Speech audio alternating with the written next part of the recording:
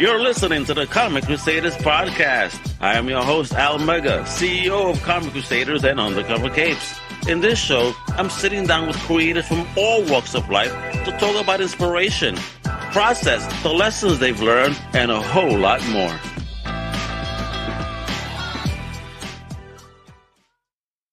What up, mi gente? What it is, this is your boy Al Mega. Welcome to a brand new Comic Crusaders podcast. And today, we're talking to a legend, at least to me. I mean, homie been in the game for a minute. He's a legendary blogger with a website called Comics Grinder. He's a cartoonist. He's an artist. He's an author with a fire book right now that he spoke, he's kind of inspired by a legend. I can't wait to get into the story because I'm a big fan of the stuff that that man worked on. This is going to be fire. Let me introduce this man right here, the one, the only, the mighty, Henry Chamberlain. Oh! Very cool. I'm very impressed. I'm honored to be here. I'm great. Honored. Thank you for coming through. We're going to talk fire about your book, show off those dope websites and where people could get this amazing book. So thank you. Right before this long weekend, we're about to bust it out and have some good fun. So let's get into it. So this is the Comic Crusaders podcast. And every hero has their origin. So Henry, talk about yours a bit. Let me know where you were originally from and the first thing that was your fandom love, your first love. Oh, I was thinking about this a while back, and it's very obscure. It was just a cat and a mouse. I remember as a little kid, my first drawings were a cat and a mouse. And I was thinking, where did they come from? The mouse had a really pointed nose, and his Crazy Cat.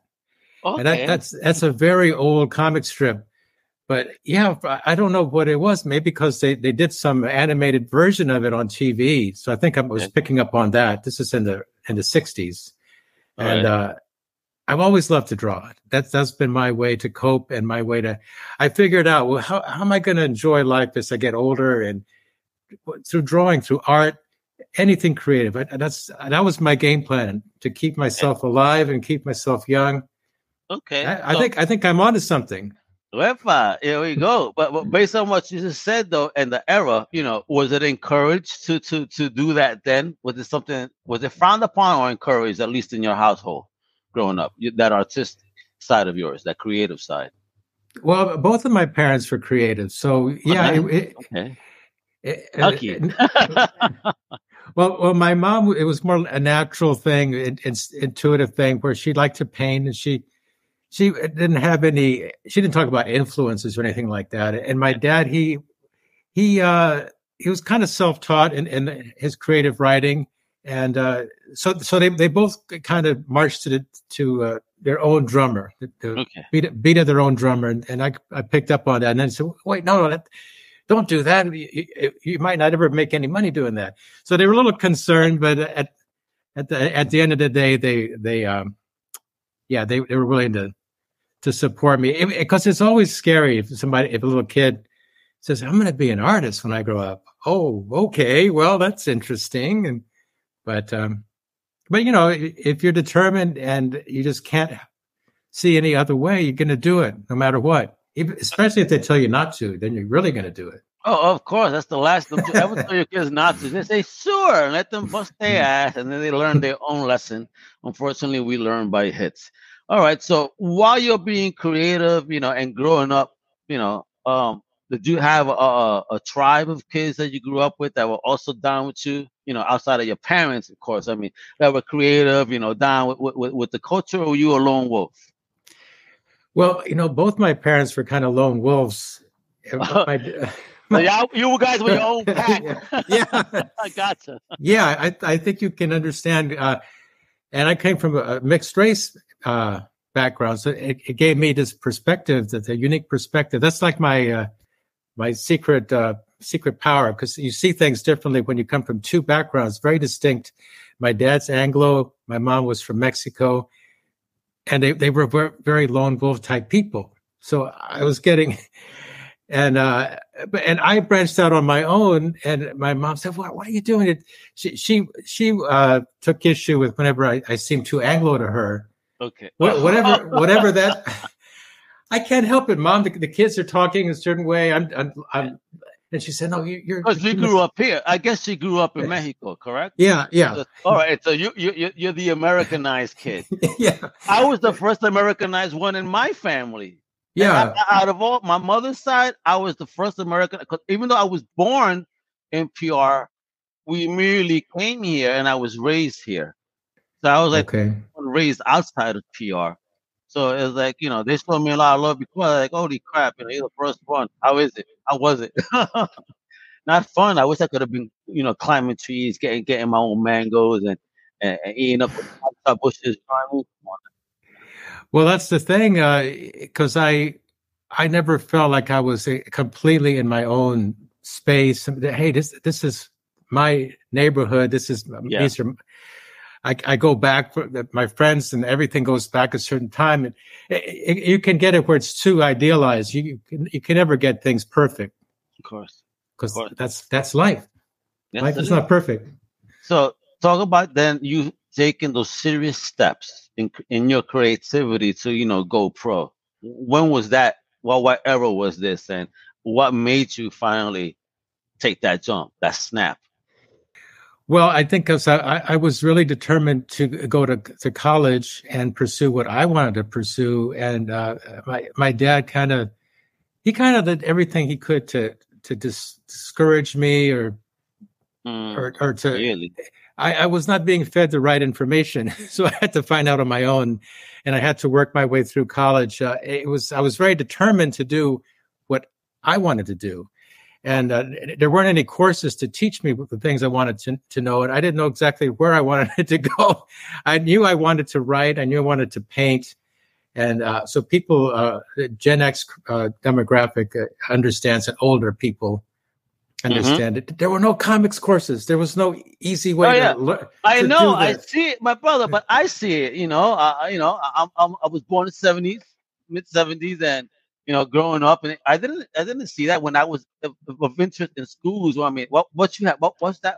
The Joe Cuber school was about the only thing that you knew existed. Other than that, there was nothing in Manhattan. They weren't doing those comic courses that they do now. I'm like, what? When they told me all this, I'm like, what? I mean, my life probably would have been crazy different had I had access to that then. Maybe so. Yeah, I could kind of sniff out the Joe Cuber. That's going to be so corporate. It's going to be the Marvel way. I don't know that I necessarily want to draw that way. Yeah. So I didn't take it seriously, and I knew that wasn't going to be enough. I kind of felt like I had to decide on one thing, put my energy and my money into it, and that was it. Because I didn't know I'd have the momentum to do Plan B, C, and D. So I decided I love the culture, everything going on at the University of Houston, where I ended up. Yeah. And so I stuck it out. And there's a lot of, I mean, if you can't decide and figure it out, just go to college. Just go and figure it out as you go. And if you're determined, you'll stick it out. You'll figure out how to do it. But then there's some life progresses, and it wasn't until later that I really got into comics. And that was in the 90s. And I have to admit, I can't lie. It was once I partnered up with my partner Jennifer Daydreamer. That's her pen name. It opened up a lot more of the comics world because because she had her tribe, and she shared that with me, and so I quickly started to pick up on things. Oh, so that's how this is done. That's how that is done. Oh, this goes back to something that I learned. Because I pick up things. I was based in Houston back in the 80s, 90s, and now and then I go to New York. I pick up a few things. Oh, Art Spiegelman, what's this all about? Or Love and Rockets. Oh, wow. Yeah. Or Yummy Fur. And then I made one trip to Paris and London. I learned about European artists. Oh, Blutch, what's this about? And they got beautiful books out there, though. Oh my God. So I took all the things that I'd been stumbling across and learning on my own, and I was into hyperdrive with Jennifer and her crew, because she was part of the cartoonist community in the early 90s, and a lot of the cartoonists that are now we like to use the word legend now and then, like James Sturm or Craig Thompson, Ed Brubaker, Tom Hart, Megan Kelso. The list goes on. That was a mighty crew of cartoonists, and there's a lot of them. Most of them, if not all of them, are still active. Mm-hmm. So, and it was around that time. It's interesting. You did pick up when you say legend. I say, why am I a legend? But I've done so much comics journalism, so I guess I'm known for that. Yeah, well, of course, you're working, brother. You've been out there, one of the early ones, shit. So, and what made you even take that jump? I mean, to decide to do that? Did you not see it around, or was it just you wanting to share your opinion out there when the opportunity came? Well, you're right. It was kind of the gold rush days, early the early aughts, when alternative comics had become the new darling in the media, and people were rediscovering comics. Oh, it's not for kids anymore. Well, yeah, we know that, but the media was it was a drumbeat, and all of these alternative comics cartoonists were being elevated, and I think it was like a stock. They were thinking, oh, this stock is gonna go to the moon. Yeah. These cartoonists are gonna make all these. They're gonna make billions. They're gonna make money with their books, and they're gonna make money with their movies. They're the future of the entertainment industry, Papa. I mean, some are, and some just hate it, and but again, that's the game, right? But there were only a certain number of people that were writing about this, and I stumbled upon the Poop Sheet. The Poop Sheet Foundation. Sheet? What the heck is that? You're putting me on the Poop Sheet. What's that? It's Rick Bradford's Poop Sheet, where he would talk about mini comics. Okay. And all the comics that are way under the radar. Like, nobody knew about these comics. So really indie, not even indie, underground. Beyond indie, yeah. What was the underground in the early aughts? And cool. Some writers came out of that group. Rob Claw's probably the most notable of the writers that came out of Poop Sheet. I came out of Poop Sheet, and so did Rob Claw. Hey, Mister, you came out to shoot. Gotcha. Yeah. And Tom Spurgeon was one of the great supporters of the indie comic scene and comics in general. And so a lot of people, younger people today, who are trying to emulate this seriously writing about comics, will say, well, I want to be like Tom Spurgeon. If they even know that, but some do, it's still a small number that do it the way I do it. Oh yeah, and, what you do and the others that do on a more journalistic, more in depth. I mean, we need that more. I'm trying to, get into that flow. I'm just going through my little journey right now, but I also want to have Comic Crusaders get, a little bit more input out there. Get more in depth on things and creative, content, because we have to. I can't just be, sharing news, but let's put people on besides the podcast that I do. This kind of what's been inspiring that idea, but just about having the time. Because again, being busy, as you know, creative is day jobs, because sometimes the creativeness may not pay all the bills. Oh, I know. Well, I was thinking, what could I tell Al about my comics career, or what do you do to make ends meet? You do whatever you need to do. Yeah. I did a lot of office jobs because there's longevity in that. You have to find your zone and can zone into a particular type of office type of work. Yeah, man. You're gold. Nobody but a touch of stapler. I know.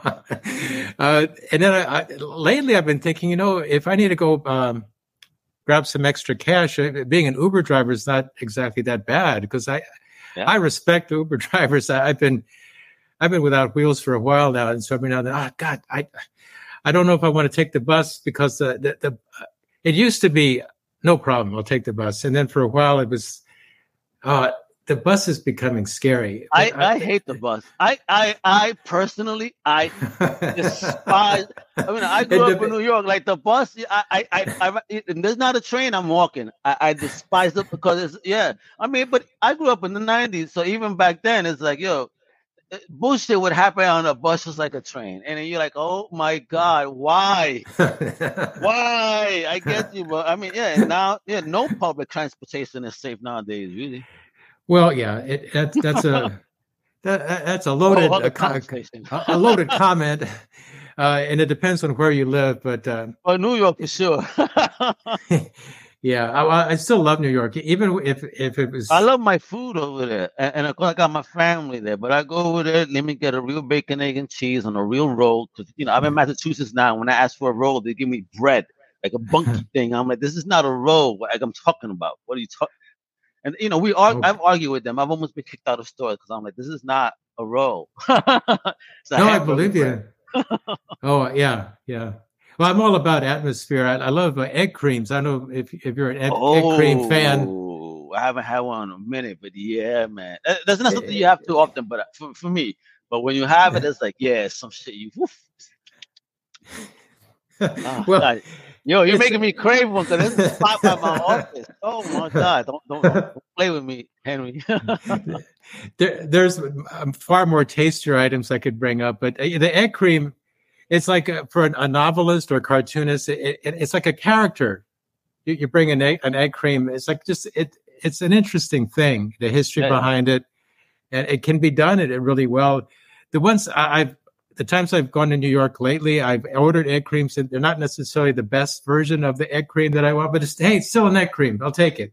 All right, yeah, egg cream and egg cream. So let's start. I want to get into the book now. Let's start doing this over here because apparently you've had a very fascinating encounter in your life with Mr. George Clayton Johnson. Yes. Right, and at a memorial in 2012, you were inspired to create a graphic novel. What I understand, because George is run.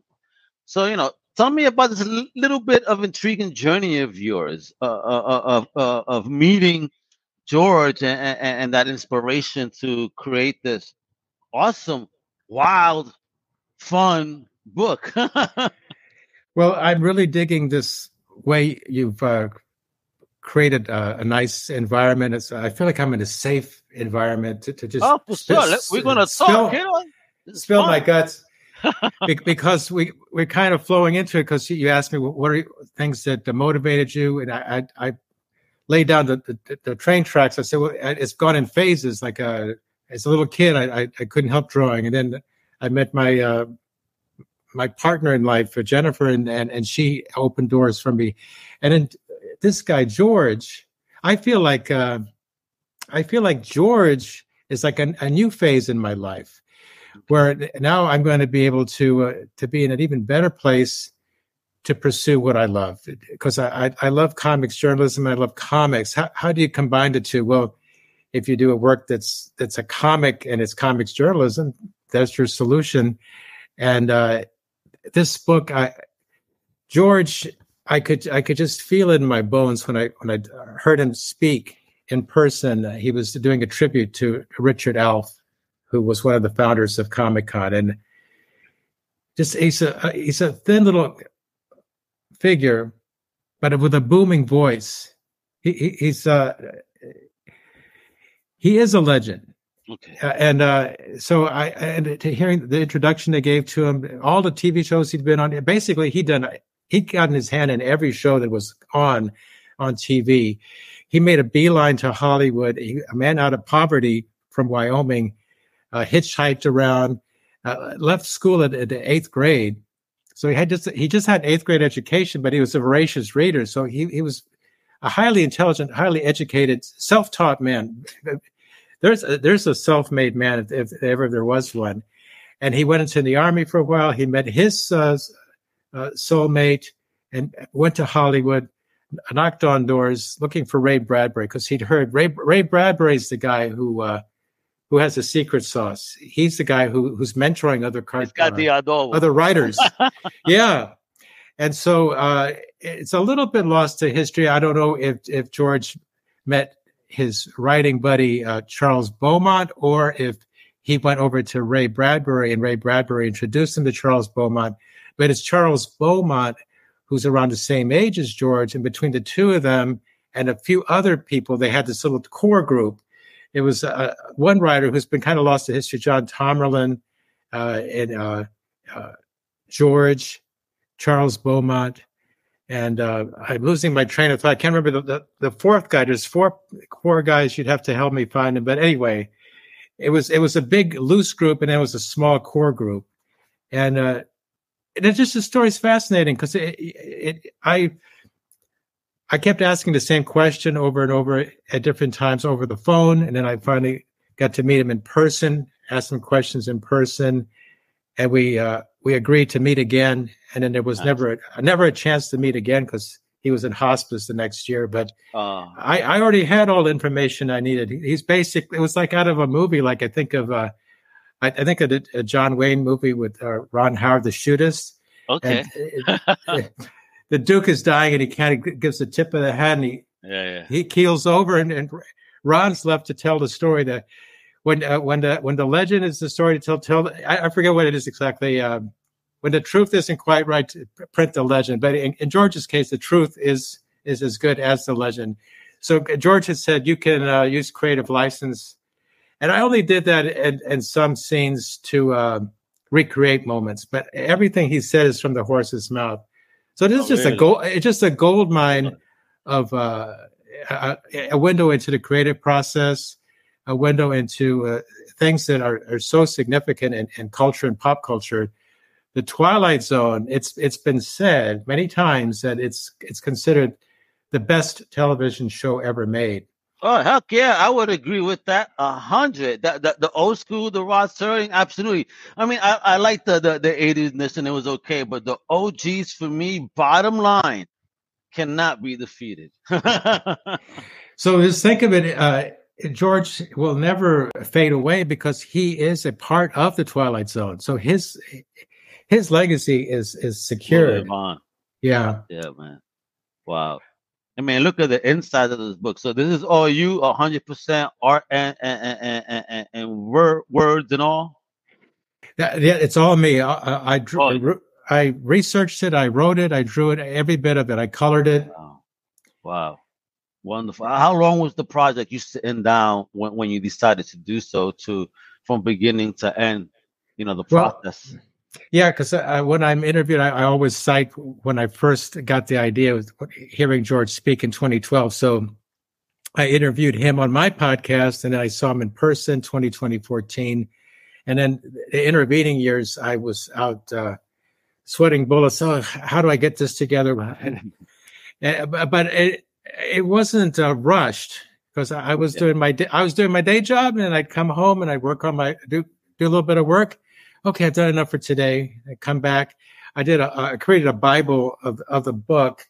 A Bible is essential for cartoonists because it's basically you're collecting everything you've done. You've got it in some binder, and then you're free to reshuffle the pages however many times you have to reshuffle them, redraw them, whatever. But you need a roadmap. If you're going to do a really good graphic novel, you need some kind of roadmap. You need some sort of system. Even if you love doing Post-its and writing little notes in one notebook that you lose, and then you write it in another notebook. Or even a murder board, right? Because you're about to murder that book. Like, yeah, baby. Yeah.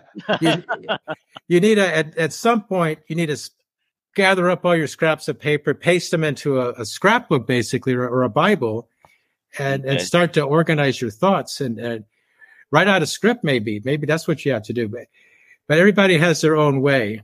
But some things I think are tried and true. I think it's good to have some kind of a prototype of the book that you can work off of, because it's going to go through many iterations as it evolves over time.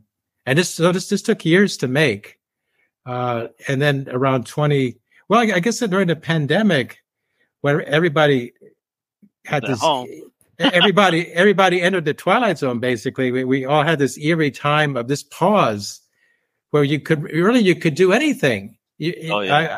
For people who were fortunate enough to be healthy, of course, because so many people were not. But for those that managed to have the time, the ability to focus, it was an opportunity. And so it was during that time that I buckled down and said, I'm going to get a publisher. I think I need a publisher for this. I could self-publish it and then promote it on my own, all that stuff. But no, let's see. Let's try a self-publisher. And luckily for me, Rutgers University said, I like the cut of your jib. I like what you're doing. So Nicole Solano, the director, she said this works for us. This works for our media studies, and so yeah, let's do it. I took a page out of Megan Kelso's playbook. She had said, a lot of these agents, publishers, they can't quite envision your vision. So, what you should do? You should do the whole thing. Just complete the graphic novel and then show it to them, and that no one can question. No one can say, "I don't get it." Here it is. It's done. It's done, and if it's done correctly, that might be most of your work might be done right there. Of course, there'll be little tweaks along the way, but yeah, if you can be patient enough, if you love what you're doing, you'll see. Yeah, there'll be people listening to this and go, yeah, that's what I should do. I should just stop talking about it, just walk the walk, talk the talk, and do it. Get it done. Get it done. Yeah. That's it. Get it done. Yeah. Yeah, that's all you got to do. I mean, homie did it. Look at this wonderful book. I mean, and I got to go back here because it kind of made me laugh. So drawing, there's a wee leaf there. Yeah. And that's mentioned kind of in the synopsis too. Was there a lot of heavy use of this back then? I mean, you had to be in the Twilight Zone, I guess, right? Well, that is an interesting topic all to itself. And some people choose not to bring it up. So it's good that you bring it up. When I was talking to George in person, and I feel like I'm talking to a father figure or to a godlike figure. When he says something, I listen, and it was interesting. Anything he said, I went back home and I did it. He said, "You should read." I'll have to look it up. I'm having a brain moment. What? Well, if he told you to smoke, it's understandable. Yeah, I know. All it's it'll take me a second. Theodore Sturgeon's More Than Human, for goodness sake. He said, "Have you read More Than Human?" And I said, "No." I felt like a professor's asking, "Did you do your homework?" So I went home and read, and it blew my mind because it's such a smooth read. For one thing, the characters are so whimsical, magical. The story is so inspiring. Basically, the story, I wouldn't say message, but the story is about how every human matters. Every human, no matter from the lowest to the low to the highest to the high. And the characters in More Than Human are three misfits who are damaged souls who are strong when they're together. So that's the premise. Mm-hmm. Basically, with a lot of other supernatural things going on, but so as oh my God, that I would say that is the gold standard. And he said it. He basically said that because he said that is. He was emphasizing. Older people they cut to the chase. That's it. More Than Human, end of story. Because in public, he'd always say, "I love Ray Bradbury. I owe a lot to Ray Bradbury. Ray Bradbury's stories are amazing."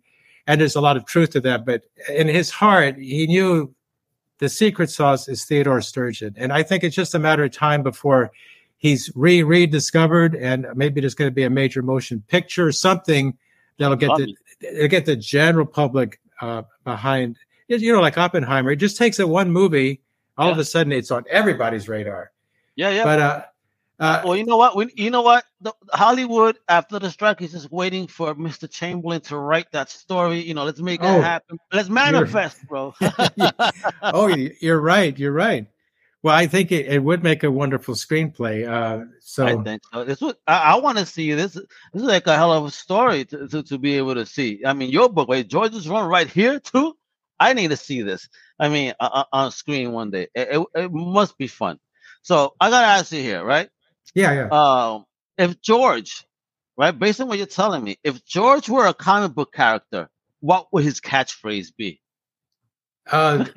Better luck next time, Mr. Death, because he was death-defying antics, finding ways to trick death, to outwit death, and in reality, he did have his way with death because he didn't die just any old day. He died on Christmas Day, which is incredibly significant because Rod Serling was born on Christmas Day. Oh, damn. And George, it's just like he willed it. He was at hospice, and he died on Christmas Day. That's eerie. He goes, I'm gonna go say happy birthday to Rod. Yeah, that is insane. That's insane. So let me ask you here then. So, what was it? What was the most unexpected thing that you learned from George that influenced you in your comics work? Well, that the power of actually being in the same room with somebody. Like I was in the room when it happened. You hear that in Hamilton. That's the most powerful statement for me in Hamilton. I was in the room when it happened.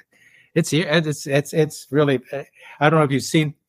It's on Disney, so everyone can see it now. But I don't know whether it was an interesting thing they did by charging so much to see it when they first came out. But to be in the room with George was incredibly powerful to me. And he had a little piece of paper in his hand, and it was the 4 episodes that prominent 4 episodes he did on the Twilight Zone. And there it was. And he said, everything's there, Henry. Wow. You don't get that in a Zoom necessarily. Wow. Did you smell the ink? I'm like, wow. The ink? Oh, man. That's fire. So let me ask you, did Henry drop any hints, about hidden Easter eggs, if you will? I mean, George, drop any Easter eggs in his own life that readers should be looking out for in George's run? Oh, my goodness. Well, I want to get back a little bit to cannabis, because he said, Henry, you got to make sure that you tell the story of cannabis correctly. Correctly. Whereby? Yeah. And he said, well, Jack Hare, he was a friend of mine. He and I, we worked hard to as activists for marijuana when it was called marijuana, when it was treated more. I gotta ask, wait. So when George mentioned this to you, were you a cannabis-friendly person at the time? That's interesting that you should say that, because I felt my cannabis moments already passed me. Like, you do that when you're young. You can't help when you're young. You go to parties. Even people who do not do cannabis will do cannabis or smoke joints at a party. And I thought, that's all past me. But the timing was so perfect, because when George said, I'm pro cannabis, and he wasn't implying, are you, Henry? But I thought, I wonder, am I pro cannabis? And then should I try this thing? But the timing was so crazy, because in Seattle, that's when cannabis had just been legalized, and all the cannabis shops were just opening up. Pop, pop, pop, pop. Oh, the timing, geez, bro. And so it was so easy to go in and you had cannabis bodegas. As soon as he said that, he willed cannabis bodegas. That's how powerful George was. He willed cannabis bodegas for Henry to make sure that this book was going to get done. So yeah, well, the serious part is, I thought, okay, I have to do justice to. It can't be a joke whenever I'm on a podcast or a panel discussion and just say, that must be the marijuana speaking. Ha ha ha ha. No, so I have to be serious about it and say, yes, well, there is a place for it. Of course, it can be abused. I've thought about this a lot. It's like, that's the same for alcohol. If you gave me 2 bottles of wine, I drink all the wine, I'm not going to be in a good place. Yeah. So you have to do it responsibly. And that's the one thing about the Seattle cannabis culture that's been evolving. And the shops, oh my goodness, they can be very, very erudite and very polite and very, very, very professional about the whole thing, which of course that's what we want. So they're laying down the groundwork for what will happen nationwide over time. So just enjoy that for what it is. Treat it like you're drinking a fine glass of wine. That's the thinking. Okay. So anyway, based on his comment, did you feel that was correct? Then would you able to get into a nice creative headspace, for example? Yeah, a little bit. It's the same with wine. Like Okay. it's not going to really work for me if I have a bottle of wine or a glass of wine while I'm writing. Yeah. It's like it's two different things. Yeah, definitely. I feel like I have to enjoy one. They have to separate them. Gotcha. All right. So, um, were there any moments during your research and in speaking with George that made you think that this is so bizarre? This can't be something that happened in real life. This must have happened in a comic book. Yes, He goes, yes. that's what led me to do the graphic novel, because he Love had so many lucky breaks for him to stumble upon this heist story. A heist story. Yeah, well, he and his buddy were watching as a grocery store was closing up a Piggly Wiggly or something, and Yeah. there was the old-fashioned store safe, and his friend Jack said, "You know, it'd be so easy to just rob that bank or that's a grocery store. You just crack that safe open." And George said, "You know, why not go where the real money is? And so you would go to Vegas. You would rob casinos." What? And so that is that was they wrote what was the basis for Ocean's 11. They wrote a short story that was the screenplay that led to Ocean's 11. Yeah, they saw a story of them doing their bullshit. Say, hey, we could make a movie out of what we're doing. Yeah, they knew they were. Wow, son. They knew they were on to something, and so George got a lawyer, and they wrote up what they hope it would keep them safe, their rights to the story, and they got some Hollywood people involved in it, and they said, "Okay, we'll take it from there, boys." And so a team of writers created a showcase for Frank Sinatra and his Rat Pack buddies, which wasn't It wasn't exactly the story.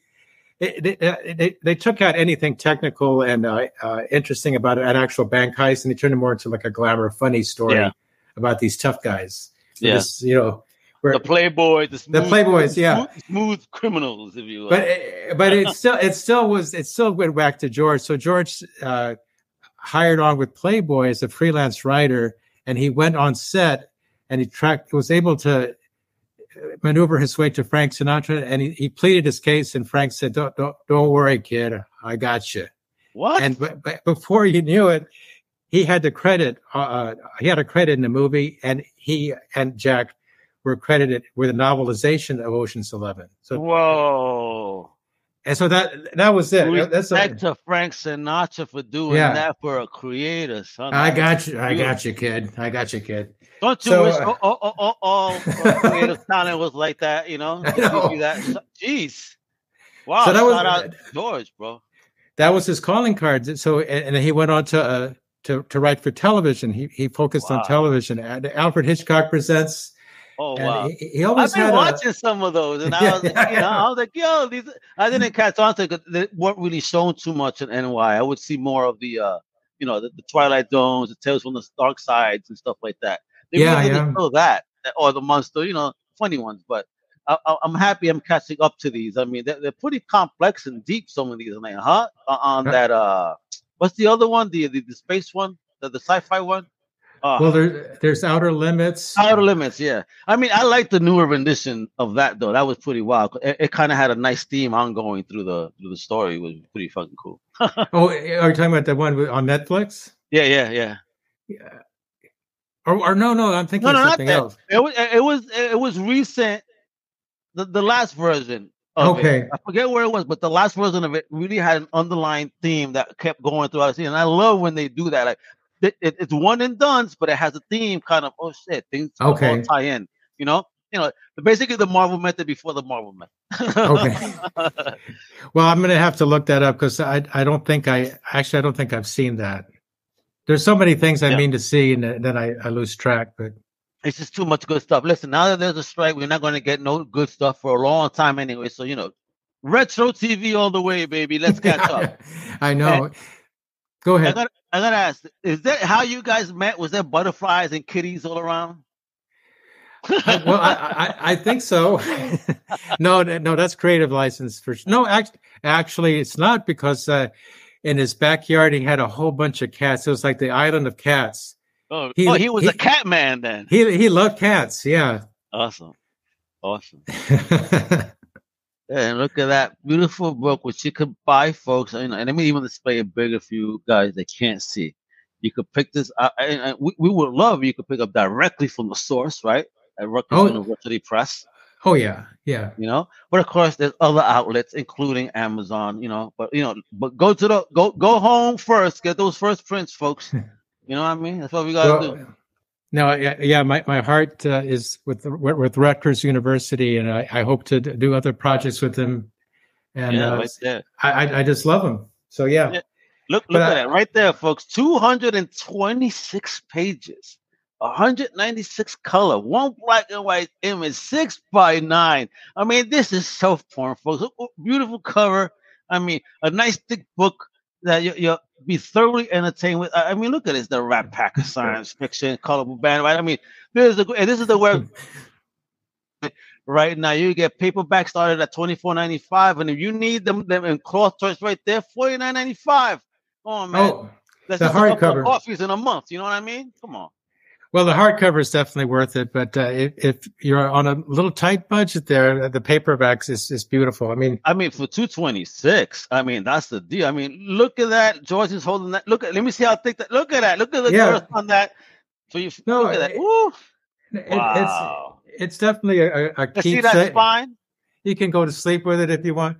Hey, that's a pillow, man. Look at that. Dope.